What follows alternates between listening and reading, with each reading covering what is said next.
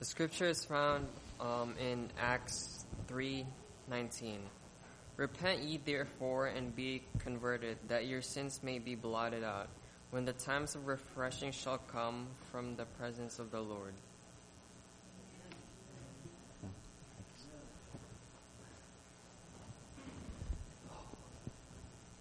Well, good morning to you. Boy, it's good to be back.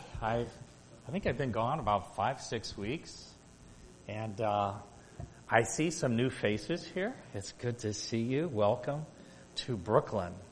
I know some of our members are gone. They're at the camp meeting at West Salem Mission, and I know they're going to be blessed today. So anyway, we want to keep them in our prayers. I think Pastor Bradshaw will be there, and who else is there? Okay. I'm sure they're having some wonderful meetings there. Before I begin this sermon, because I just got back, I didn't know about Lillian passing away. How many knew Lillian? Okay, a few of you. She was a member here, and I haven't been here too long, but I had the chance to visit her a few times. And I just want to let you know that it was a privilege to meet Lillian. You could tell, was very professional, very strong in her faith, and it was a blessing to get to know her. She was in her 90s somewhere. 95. She was doing really well. And so anyway, I'll look forward to talk to you afterwards. But we want to pray for the family, support the family during this time. She always spoke so highly. She was a nurse, and I bet she was a really good one, surgical nurse. And her husband was a doctor, and she always spoke so highly of her children. And so let us keep them in prayer and during this difficult time. The other thing I wanted to share was that we're resuming prayer meeting. I guess you've been having prayer meeting, been watching a series called Keepers of the Flame. But we had finished the Gospel of John. Where's Gregory? He's what? Oh, he's not feeling well. I'm sorry. Okay. So anyway, we want to start a new series about, right now it's just called a training manual, but it's about how the church, we need to be set up for missions. God has blessed us. We've grown over the last couple of years, but time is short, and we have a work to do. And one of the things we talked about, and this training manual is going to go through a lot of different subjects, but one of the things we talked about towards the end, and it's one of the things that God wants us to do as a church, and that is the church is supposed to be a place where even the sick can go to take care of the sick. And one of the great last works is not just literature going out and not just giving Bible studies, but the health work. And if Christ is coming as soon as we know, there's going to be plenty of people to take care of. And using simple remedies. And this is just one idea, but how many have heard of Wildwood Institute? It's in Georgia. They do have an online program that's 6 months. I need to get some more information, but this is things that it would include. Learn 12 basic hydrotherapy treatments. I talked to Dr. Hansen. Dr. Hansen started Poland Springs Health Institute years ago. And just to give you a little bit about what he did, he's an MD that used natural remedies. And my mother-in-law she was a diabetic. She went in an insulin reaction, and she went into a coma. And when she woke up, maybe several weeks later, for most of the next 10 years, she never knew who we were. She had quite a bit of brain damage. But then she had her foot. Her toe was darkening. They did an amputation below her knee. And then she caught a staph infection while she's in the hospital, and they wanted to do an amputation above the knee. And we said, well, that changes things. It's hard to get a prosthetic, and things work as well that way. So we took her to Dr. Hansen in Poland Springs, Maine, and he smeared honey on her stump because bacteria can't live in honey. And he did ultraviolet ray treatments, and the staph infection went away. Simple remedies, they work. And I just talked to Dr. Hansen this past week because I was asking him about the virus and the vaccine and things like that, because I really respect his opinion. And so one of the things he told me, he says back in around 1917 when we had the Spanish flu, and the Adventist Church had a lot of sanitariums. Did you know that not one person died in an Adventist sanitarium because of their health approach of the 8 laws of health and hydrotherapy?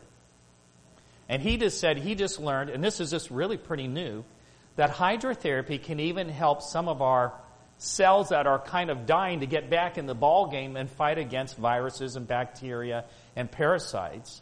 And it's kind of exciting that hydrotherapy doesn't just kind of help boost the immune system, it helps these cells come back alive and fight for us. It doesn't cost any money to do this. And the reality is, God needs a people who understand these simple remedies, because there will be millions of people we can help. So what I'm interested in is to know how many would be interested in a class like this. And the class could be people who want to be trainers. You can be part of it and just want to do it. But one of the smart ways for us is to train the trainers. People who are going to learn this and then pass it on to people in the Cleveland area. Does that make sense? But you can take the class. But anyway, learning 12 basic hydrotherapy treatments, learn Swedish massage, first aid, CPR, the principles, learn how to give Bible studies, personal friendship evangelism, how to organize a health expo. There's a lot of things in here. It's a 6-month course. But I want you to pray about it, because I think there ought to be at least one night a week that we're dedicated to training. Do you agree? You know, right now we're in a time of peace, but we're only going to have peace for so long. And while there's peace, we need to do as much training as we can so that we can help save people. The more skills you have, the more different kind of people you can help and reach, right? So you want to increase your abilities to make yourself more available in the service to God. And, you know, God wants this kind of people in the end of time who go about doing the very same thing Jesus did. What did he spend most of his time doing? Healing people. All right? And then he went and preached the gospel. We just really need an army well trained. So I want you to keep that in mind. I'll be in contact with Wildwood to see if there could be like a group raid or something. Can we get X amount of people in one spot and watch it? But anyway, we need that kind of information. If you're interested, we need to talk about what's a good time for everybody. But, you know, I believe we're in the end of time. We still have peace. So that means we still got to do training. And so there will be some other material we'll do Wednesday night. So Wednesday night will be geared towards training. But this would be probably another night. Okay? Does that seem fair? But it's up to you what you want to do. But let's talk about it and keep it in prayer, okay? And here's the one thing that's really exciting about it. I know that if we have enough trained people and we go out and help X amount of people, then we'll be able to start a sanitarium somewhere. And God knows where that is. We don't have any idea where that would be, but God already knows. But until we get trained, until we help X amount of people and use our training, God can't open a door for us to have a sanitarium, right? Because no one's going to give us money to build it unless we're doing the work without one. And I know that because we had started a printing business or a ministry years ago. And Sister White said, if you start a sanitarium or a publishing work, people outside the church will give you the money to start it. And so we claimed that promise, and we were starting this day academy. And we wanted to teach the young people a trade. We thought, let's teach them the printing trade. Let's teach them how to run a printing press, how to do copy editing, how to write, okay? And so our English class became very practical. And so we had a little document called Pictures of Jesus, and kids would learn their writing skills and their copy editing skills, learning how to talk about the life of Christ. But then we wanted to take that and print it and then take the kids out and hand it out. Well, we didn't have any printing equipment, and so we just prayed, and so I called this one print shop.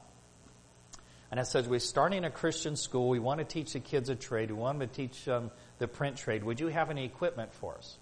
Guy says, yeah, come on over. So I had a flatbed pickup. I had 2 printing presses, a plate maker, called another guy. We had a full-fledged print shop and didn't spend a dime. Because God's promises, friends, are real. If we do the necessary preparation and we claim His promises, God will open up all the doors, if it's not to draw attention to us, but to Him to help people. And God will always open those kinds of doors. Is that right? Amen. Okay, well, let's have a word of prayer and we'll get into our topic here this morning. Our Father in heaven, I just want to thank you for this beautiful congregation. I want you to be with Father, with Lillian's family in a special way. We know that you're the great physician and the great comforter.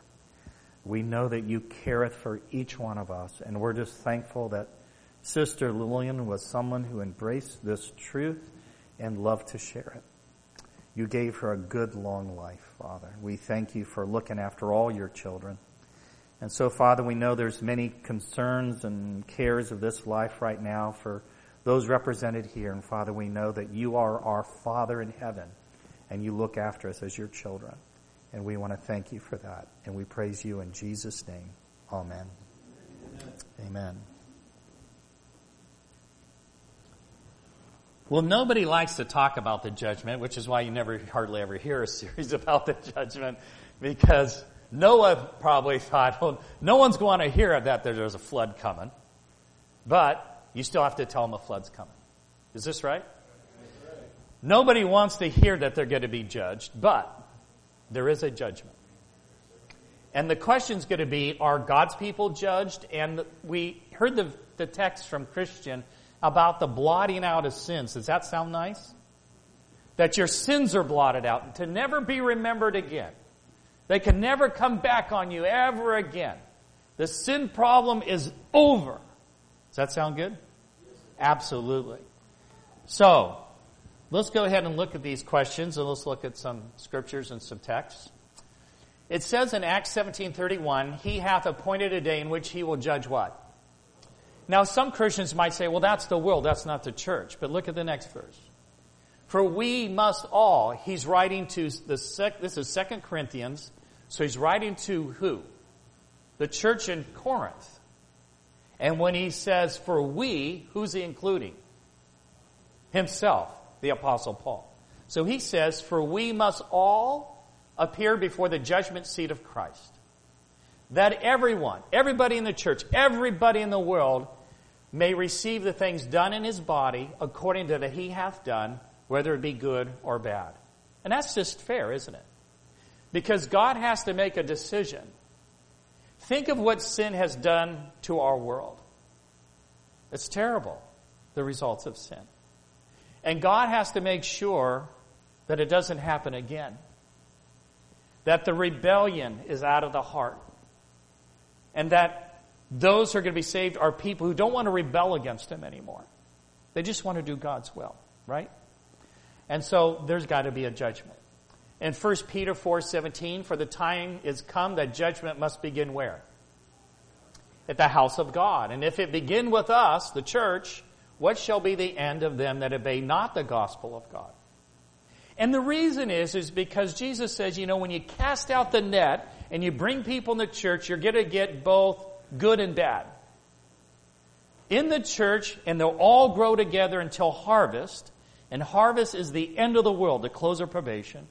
You're going to have both tares and wheat growing together. And it's not up to us to decide who's who, because you can't read a human heart.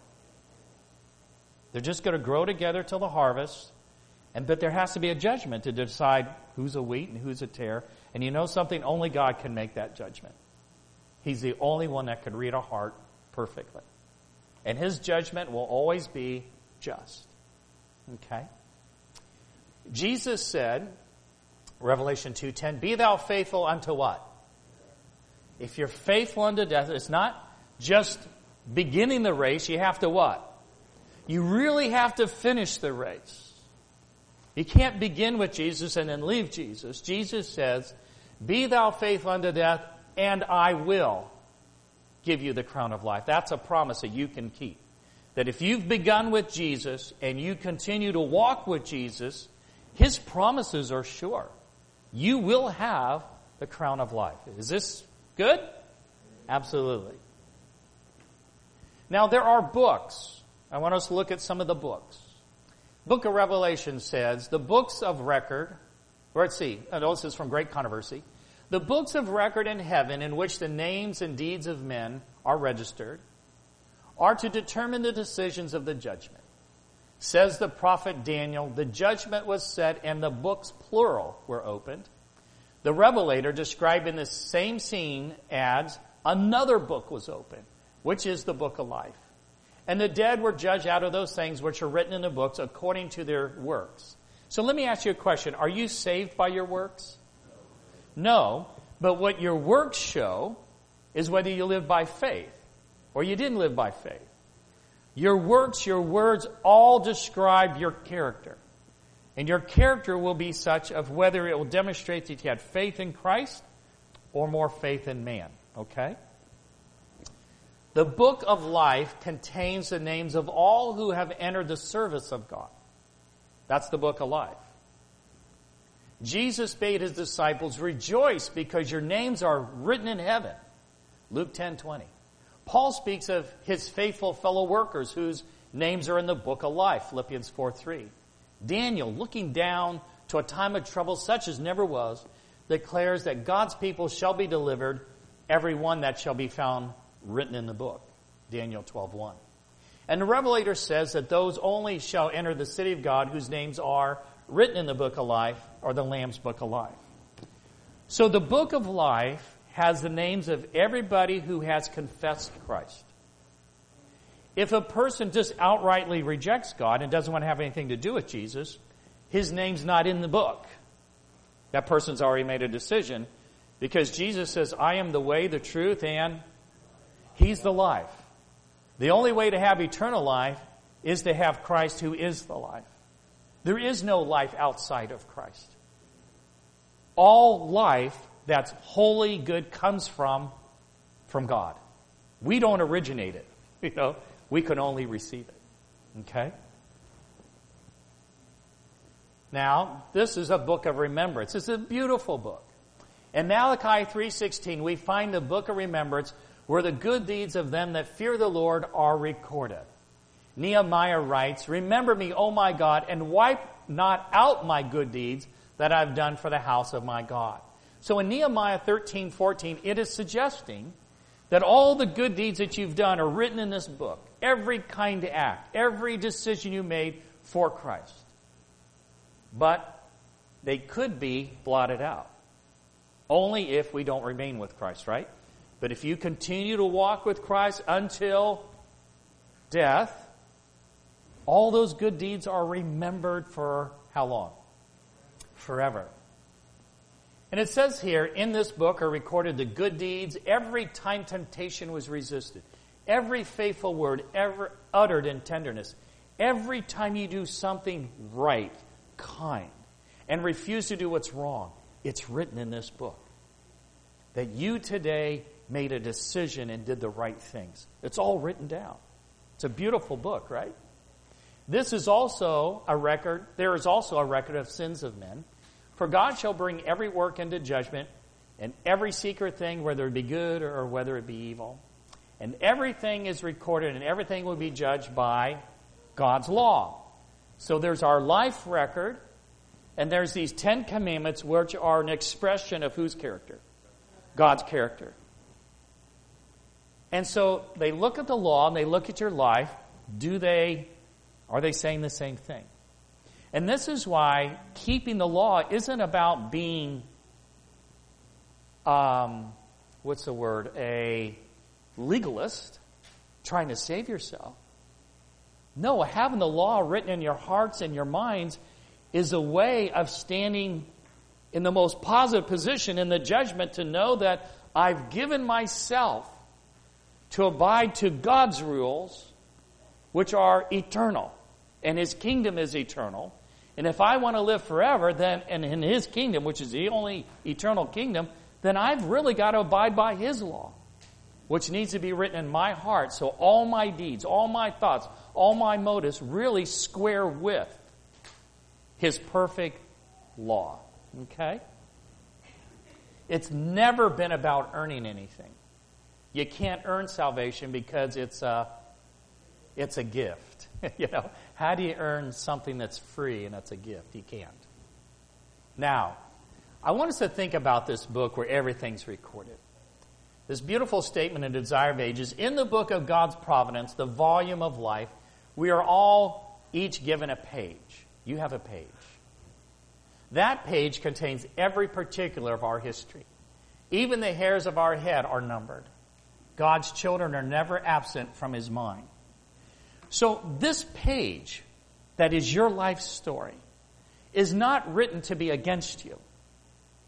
This page with everything about you tells you that God is thinking about you how often? All the time. Isn't that beautiful? Your whole life recorded, not so it would work against you, but that it would work in favor of you. Right? And God has His Son Jesus interceding for us, the Holy Spirit, all the lovely angels, to help us to bring our life in line with His perfect will, so that our life story matches more and more day after day the life of Jesus. And then you get all these beautiful things said in the book of remembrance to please God. You know, it's really God's perfect way of doing this, and it's the only right way, the only safe way. He doesn't want sin to rise a second time. He's got to be able to look in that heart and say the rebellion's gone. But this book just tells us He knows us so well and He loves us. Okay? Now, names or sins can be blotted out. Watch this. Revelation 3:5. He that overcomes what? Sin. Okay? The same shall be clothed in white raiment. And I will not blot out his name out of the book of life, but I will confess his name before my Father and before His angels. The key to whether names are retained or blotted out is whether we are overcomers or not. Peter wrote, "Repent ye therefore and be converted, that your sins may be blotted out, when the times of refreshing shall come from the presence of the Lord." Being clothed in white raiment is a symbol of exchanging our iniquity for His righteousness. As it says in Zechariah, "Take away the filthy garments," which would be our old life of sin. And unto him He said, "Behold, I have caused thine iniquity to pass from thee, and I will clothe thee with a change of raiment." We are all born with a fallen nature, which is inclined to do evil. But God has good news. You don't have to be clothed with sin. Jesus died that you could confess them and He'll take them. And He'll forgive you and look at you as if you never sinned. You've got a clean slate. But you still got your life in front of you. What are you going to do? Put back on those old garments? Or put on the new garment? Okay? You can go back to the old life or say, He who forgave me is also capable of converting me and renewing me, giving me a new life, new motives, new aspirations. Okay? And that's what the good news is about. That I'm not just forgiven, but I'm changed. And day by day we can be changed more into the image of Jesus Christ. That's the only safe place to be. And the thief on the cross was forgiven that day. He gave his heart to God. God forgave him. He only lived so many hours after that. But all that mattered was that his life was going in the right direction. And he was faithful unto Christ, even as he hung on a cross, faithful to Christ unto death. And he never gave up. Imagine all the disciples of Jesus have left because he's hanging on a cross.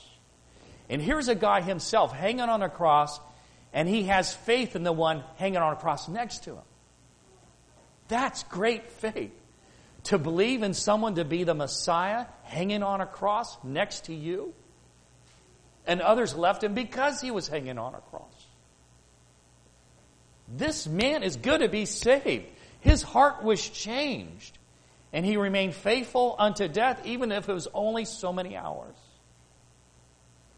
But if you've been given another 20, 40, 60 years as a believer, you've had this blessed opportunity to continue to grow in Christ far more than the thief on the cross had a chance. And so you have an opportunity to live in this world, to be salt and to be, of the earth, to make a difference by having Christ in your heart. I want us to open our Bibles to Matthew 22, because here's a parable that's really very important for us, because it's going to tell us that there is a judgment. It does include God's people. And it tells us what this garment is that we need to put on. So in Matthew 22, beginning with verse 1, and Jesus answered and spake unto them again by parables and said, the kingdom of heaven is like unto a certain king who made a marriage for his son. Well, who's the king so far? Who's the king in this? It would be the father. And who's his son? So the father's having a marriage feast that he wants to invite people to, because it's the marriage feast of his son. Because Jesus is going to receive a kingdom. He's going to receive the new city, Great Jerusalem, right? The holy city. And he's going to receive a people, the redeemed of the earth. And the father's so excited he's going to have this marriage feast for his son. When all these things are brought together, married together. Bringing people to rejoice with him, right? Verse 3. And sent forth his servants to call them that were bidden to the wedding, for they would not come. So, bidden, past tense. When Christ speaks this parable, people have already been bidden to come. This is in reference to the Jews in the Old Testament. Through the prophets, through Moses, they were bidden to be part of Christ's messianic kingdom. Come, make yourself ready. Come to this marriage feast. Prepare yourself. Right? Verse 4. And he says, again, he sent forth other servants, saying, tell them which are bidden, behold, I have prepared my dinner. My oxen, my fatlings are killed, and all things are ready. Come unto the marriage. So, even after they rejected the prophets, through John the Baptist, the disciples, and Jesus himself, he's inviting them to what? This marriage feast, to be part of the Messianic kingdom. Okay? Wow. What mercy. What long suffering, right? Verse 5. But they made light of it, and went their ways, out to his farm, another to his merchandise. So people didn't take this marriage feast very serious. They didn't take the Messianic kingdom serious enough. They were just too busy with their lives. Verse 6, and the remnant took his servants and entreated them spitefully and slew them. So he had sent out, even after his death and resurrection, Jesus sends out his disciples in the early church. And what did they do to them? They persecuted them. Here they are invited to the marriage of the Father's marriage feast for his own Son, Jesus Christ, who's going to receive a kingdom, a city, and a people. Wow. Verse 7. But when the king heard thereof, he was wroth, and he sent forth his armies to destroy those murderers and to burn up their city. And so what happened is God didn't send an army of angels to destroy Jerusalem, but he allowed the Romans to destroy it. So here this Jewish nation had been beckoned to come, receive the Messiah, the Messianic kingdom. He sent out all these servants, and they just rejected it. In fact, killed the servants. And that's why Jerusalem fell. And so we get to verse 8. Then saith he to his servants, the wedding is ready, but they which were bidden were not worthy. Go ye therefore into the highways, and as many as you find, bid to the marriage. So who would be the highways? It'd be the Gentile world, right? First, go to the house of Israel. But they decided not to come. Now take the gospel to the whole world. To the highways and the byways. Doesn't matter the nation, doesn't matter. Invite the whole world to come. So the whole world's invited to the Father's marriage feast for his Son, Jesus Christ, to be part of this Messianic kingdom of a new Jerusalem and a people, a nation that shall live for how long? Forever. You can be part of that. You're invited to it. Verse 10, so those servants went out into the highways and gathered together all as many as they found, both bad and good. So in the church you had people who came in who were converted and some who weren't. And the wedding was furnished with guests. And when the king, better click here, and when the king came to see his guests, this is the father inspecting the guests, he saw there a man which had not a wedding garment. And he saith unto him, Friend, how camest thou in hither not having a wedding garment? And he was what? He was absolutely speechless. You know, I think it's amazing. So they're invited to the marriage, and in the church you gather the good and the bad, the tares and the wheat, the sheep and the goats. And there's got to be an inspection. This is the judgment. This is the investigative judgment. It has to take place before Jesus returns and gives his reward based on what everybody's done. And in this parable, he sees a man who doesn't have the wedding garment. And so, why are you here? And he can't say anything. He's speechless because there's no real excuse not to be prepared. Right? So he says, friend, and so he gives this man an opportunity to make a defense. Verse 13, then said the king to the servants, bind him hand and foot, take him away and cast him into outer darkness, which would be, of course, forfeiting eternal life. There shall be weeping and gnashing of teeth, for many are called, but few are chosen. All are called, but to be part of the wedding feast, this messianic kingdom which is eternal, Christ's eternal kingdom, which is not of this world, which is why we even pray, thy kingdom come, future. Right? Is we have to have on a garment. We have to have a certain garment on. Now, let's look at this statement here in Christ's Object Lesson 3:10. By the king's examination of the guests at the feast is represented a work of judgment. The guests at the gospel feast are those who profess to serve God, those whose names are written in the book of life, but not all who profess to be Christians are true disciples. Before the final reward is given, it must be decided who are fitted to share in the inheritance of the righteous. This decision must be made prior to the second coming of Christ in the clouds of heaven. For when he comes, his reward is with him to give every man according as his work shall be. Revelation 22:12. Before his coming, then, the character of every man's work will have been determined. And to every one of Christ's followers, rewards will have been apportioned according to their deeds. Notice that it's not according to their profession. It's according to their character. Character is everything.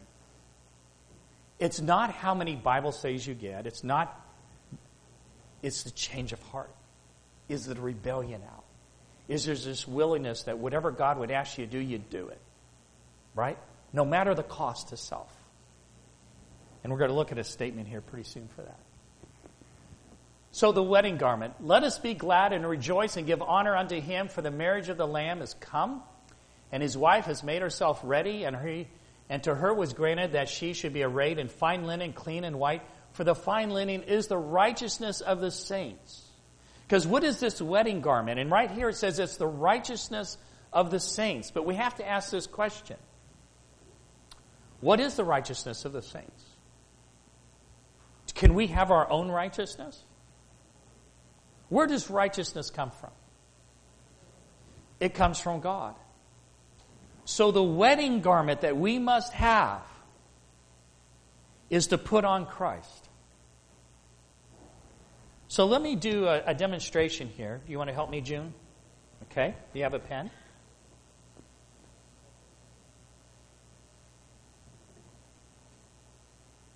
Okay. You want to stand up there? You're going to play the part of God. There's no speaking part. Don't worry about it. Okay. I'm the repentant sinner, and I want to have this garment. Because without the garment, I can't get into the marriage feast. I'm called, but I've got to make a choice. And let's say this pen represents impatience in my life. Forgive me of my impatience. Go ahead, take it. Go ahead, take it. Oh, what's wrong with this picture? I'm asking to be forgiven of impatience, but I'm not what?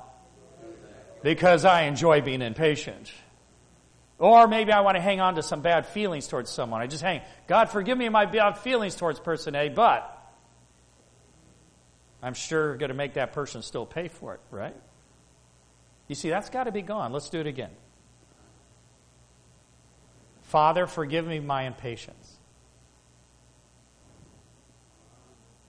Who has my impatience? Am I forgiven? I'm forgiven, but what do I need? May I have your patience? You see, now I have the wedding garment. I gave to Jesus my old garment of sin, but I got to exchange it for the wedding garment. Does that make sense? I now have to put on Christ. I got to get rid of the old life of hate and all these bad things, because with that I can't get into the marriage feast. But I can be there if I'm not only forgiven, but changed. An exchange of garments. Put on Christ. Thank you. So, can I have patience? Where am I going to get it from? Just grit my teeth and try harder to be patient? Let's say there's someone I dislike because they've done something against me. How am I going to love that person? Just try harder? It doesn't work. It doesn't work, does it? I can't change my own heart. But who does love this person? Jesus sent His Son into the world to die for how many people's sins? Everybody. Did God like what that person did to me? He hates what that person did, but He loves that person. So, I can pray, Father, forgive me for my ill feelings towards this person, and He will forgive me. But you see, that's not all the good news. The good news is God is so powerful that He can enable me with His own Spirit to love this person. Isn't that what Jesus said in Matthew 5:44? Love your enemies. And you say, well, that's not possible. And that's true. When you admit that it's not possible for you to love your enemies, you've already gained a victory. But the next step is, through Him you can love your enemies. Does that make sense? Okay. So, it is the righteous. All righteousness does come from God. And so when the Bible says it's the righteousness of the saints, it's kind of like if I had a car, and it's my car, and I give it to my son, whose car is it now? It's my son's car. So if I receive Christ's righteousness, who has this patience now? I do. I now have it. It's part of my garment. There's no thread of human devising in it. I can't make myself patient. But if I allow the life of Christ to be woven into my character, I'm being changed day after day. Is this right? This is how you put on the wedding garment. This is how you get ready for the judgment. And if you live your life like this, every day you say, Father, add some more threads to the garment. You'll be ready. There's nothing to fear about the judgment. Right? You just got to take each day seriously. Every day is an opportunity to put on the wedding garment. But I can tell you right now, the devil's going to make you so busy that you have no time for Jesus. He's going to get you so concerned about all the perplexities in life that you're going to become so overwhelmed and depressed. That's all you're going to do, is you're going to be a depressed person just waiting to be persecuted. Or waiting to lose your home. But you're more than that. You're created in God's image. And God's got good news to recreate you in that image. So you can live for how long? Forever. That this life isn't the end. It's just a beginning. It's just a beginning. By the wedding garment in the parable is represented the pure, spotless character which Christ's followers will possess. It will become their life. It is the righteousness of Christ, his own unblemished character, that through faith is imparted to us who receive him as their personal Savior. Christ in his humanity wrought out a perfect character. That's one of the reasons he came here, to live a perfect life that we could never do, right? And his character is offered and is imparted to us. By his perfect obedience, he has made it possible for every human being to obey God's commandments. Doesn't matter what you've done, how many times, you can be an overcomer. When we submit ourselves to Christ, his heart is united with our heart. The will is merged in his will. The mind becomes one with his mind. The thoughts are brought into captivity to him. We live his life, not the old life. This is what it means to be clothed with a garment of his righteousness. That's pretty clear, isn't it? Which means that every day we've got to spend time with Christ. You got to study the garment of character in the life of Christ and say, he lived this for me so that I could be clothed with righteousness. Okay? This is an amazing prophecy. The 70-week prophecy for the Jews to get ready for the coming of the Lord. But notice what it says here. At the beginning of thy supplications, Gabriel speaking to Daniel, the commandment came forth, and I've come to show thee, for thou art greatly beloved. Therefore, understand the matter and consider the vision. And Gabriel's referring to the 2300-day prophecy when he says vision. He says 70 weeks are determined or cut off. So out of these 2,300 years, 490 years are for your people, your Jewish people. Determined upon thy people and upon thy holy city, Jerusalem, to do what? So Daniel's living around 5-something BC, and the Jewish people had 490 years to get ready for the first coming of the Messiah. For what purpose? Imagine this. To finish the transgression, and to make an end of sin, and to make reconciliation for iniquity, and to bring in everlasting righteousness, and to seal up the vision and the prophecy. Do you know that the 69 weeks, or the 70 weeks, is 490 days, but a day represents a year in Bible prophecy, right? So the Jewish people, captive in Babylon, have no temple, right? And yet they got to get ready for the Messiah to come. So in this 490 years, they're supposed to get back to Jerusalem and rebuild the temple, get the services going again to offer a lamb that's pointed to Christ, the Messiah. But they just couldn't just build a building. They couldn't just do services. There had to be a change in their heart. And so in this 70th week of the last 7 years of this 490 years, the first 3.5 years of that, they just kept watching the Messiah himself. The miracles of Jesus, his sermons, his life. And by watching his life, that should help us put an end to sinning. If you spend no time with Jesus, I can guarantee you right now, you're going to keep sinning.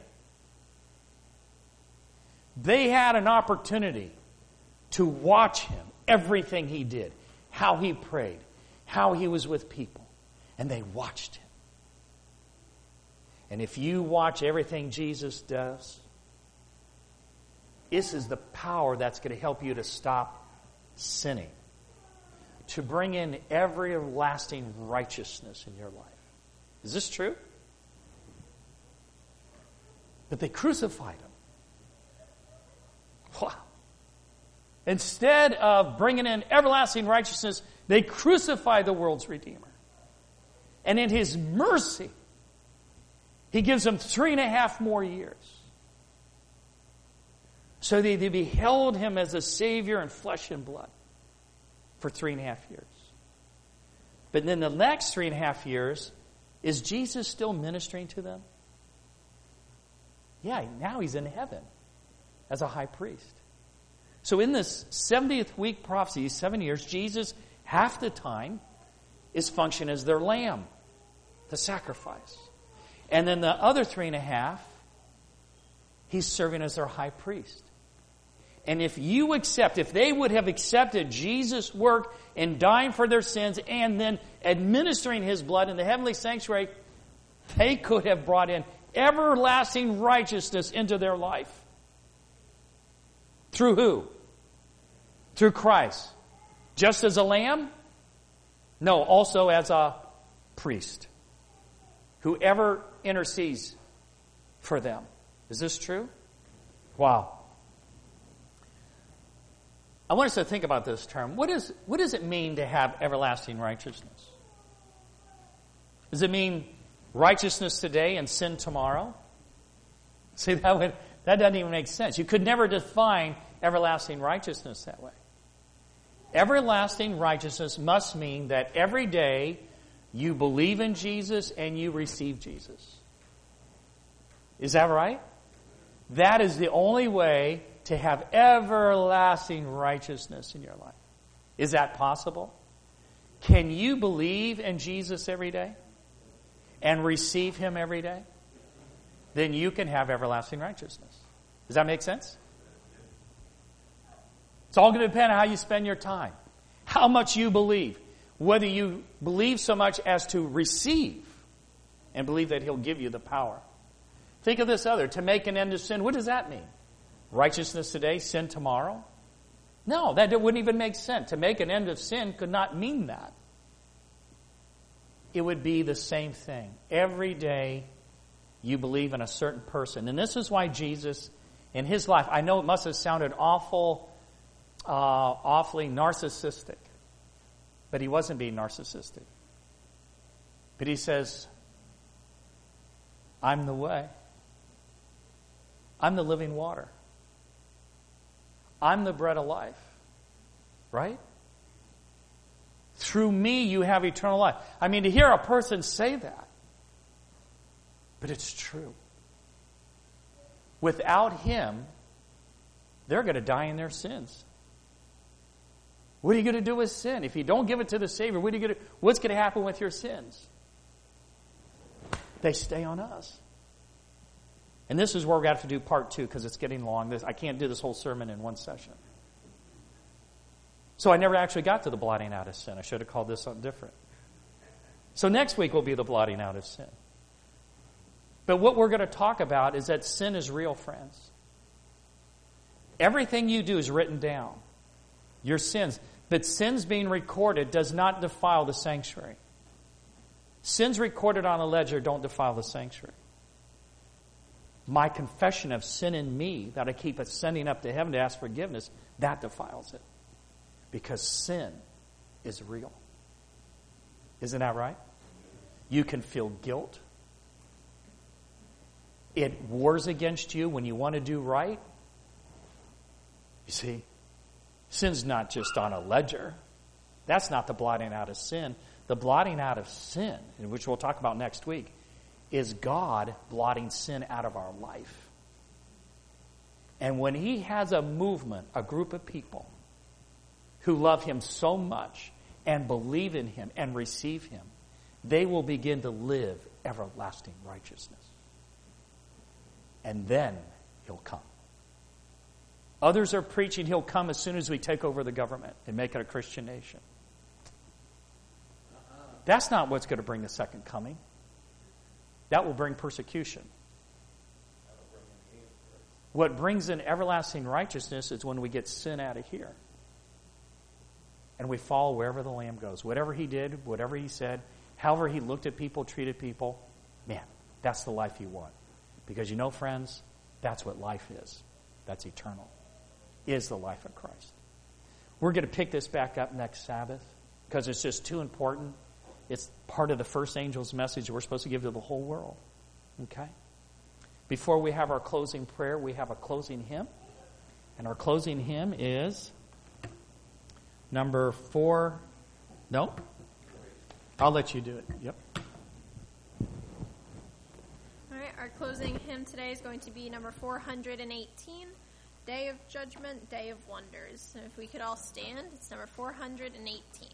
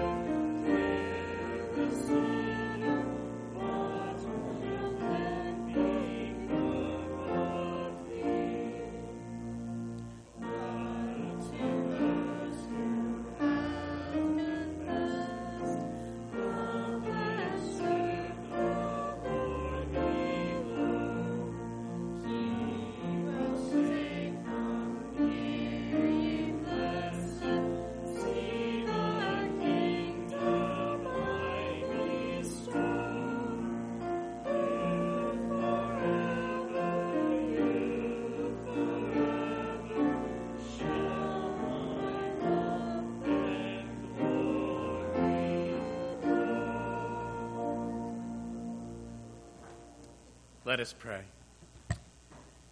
Our Father, we know that your kingdom is to come, and your kingdom is real. It's an everlasting kingdom. And the New Jerusalem is a real city, and eternal life is real. And it will be made up of people from all nations who profess your name, who continue to walk and give you glory because you're worthy. Thank you, Father, for this gift of life. And thank you for the promise of eternal life through our Lord and Savior, Jesus Christ. Father, help us to make the most of each day, not to kick ourselves of the past or worry of the future, but to embrace the opportunities that each day gives for us to put on Christ, to have that garment, more threads of the life of Christ, making us more complete in him. Thank you, Father, that the judgment's not to be against us, but in our favor. So, Father, help us each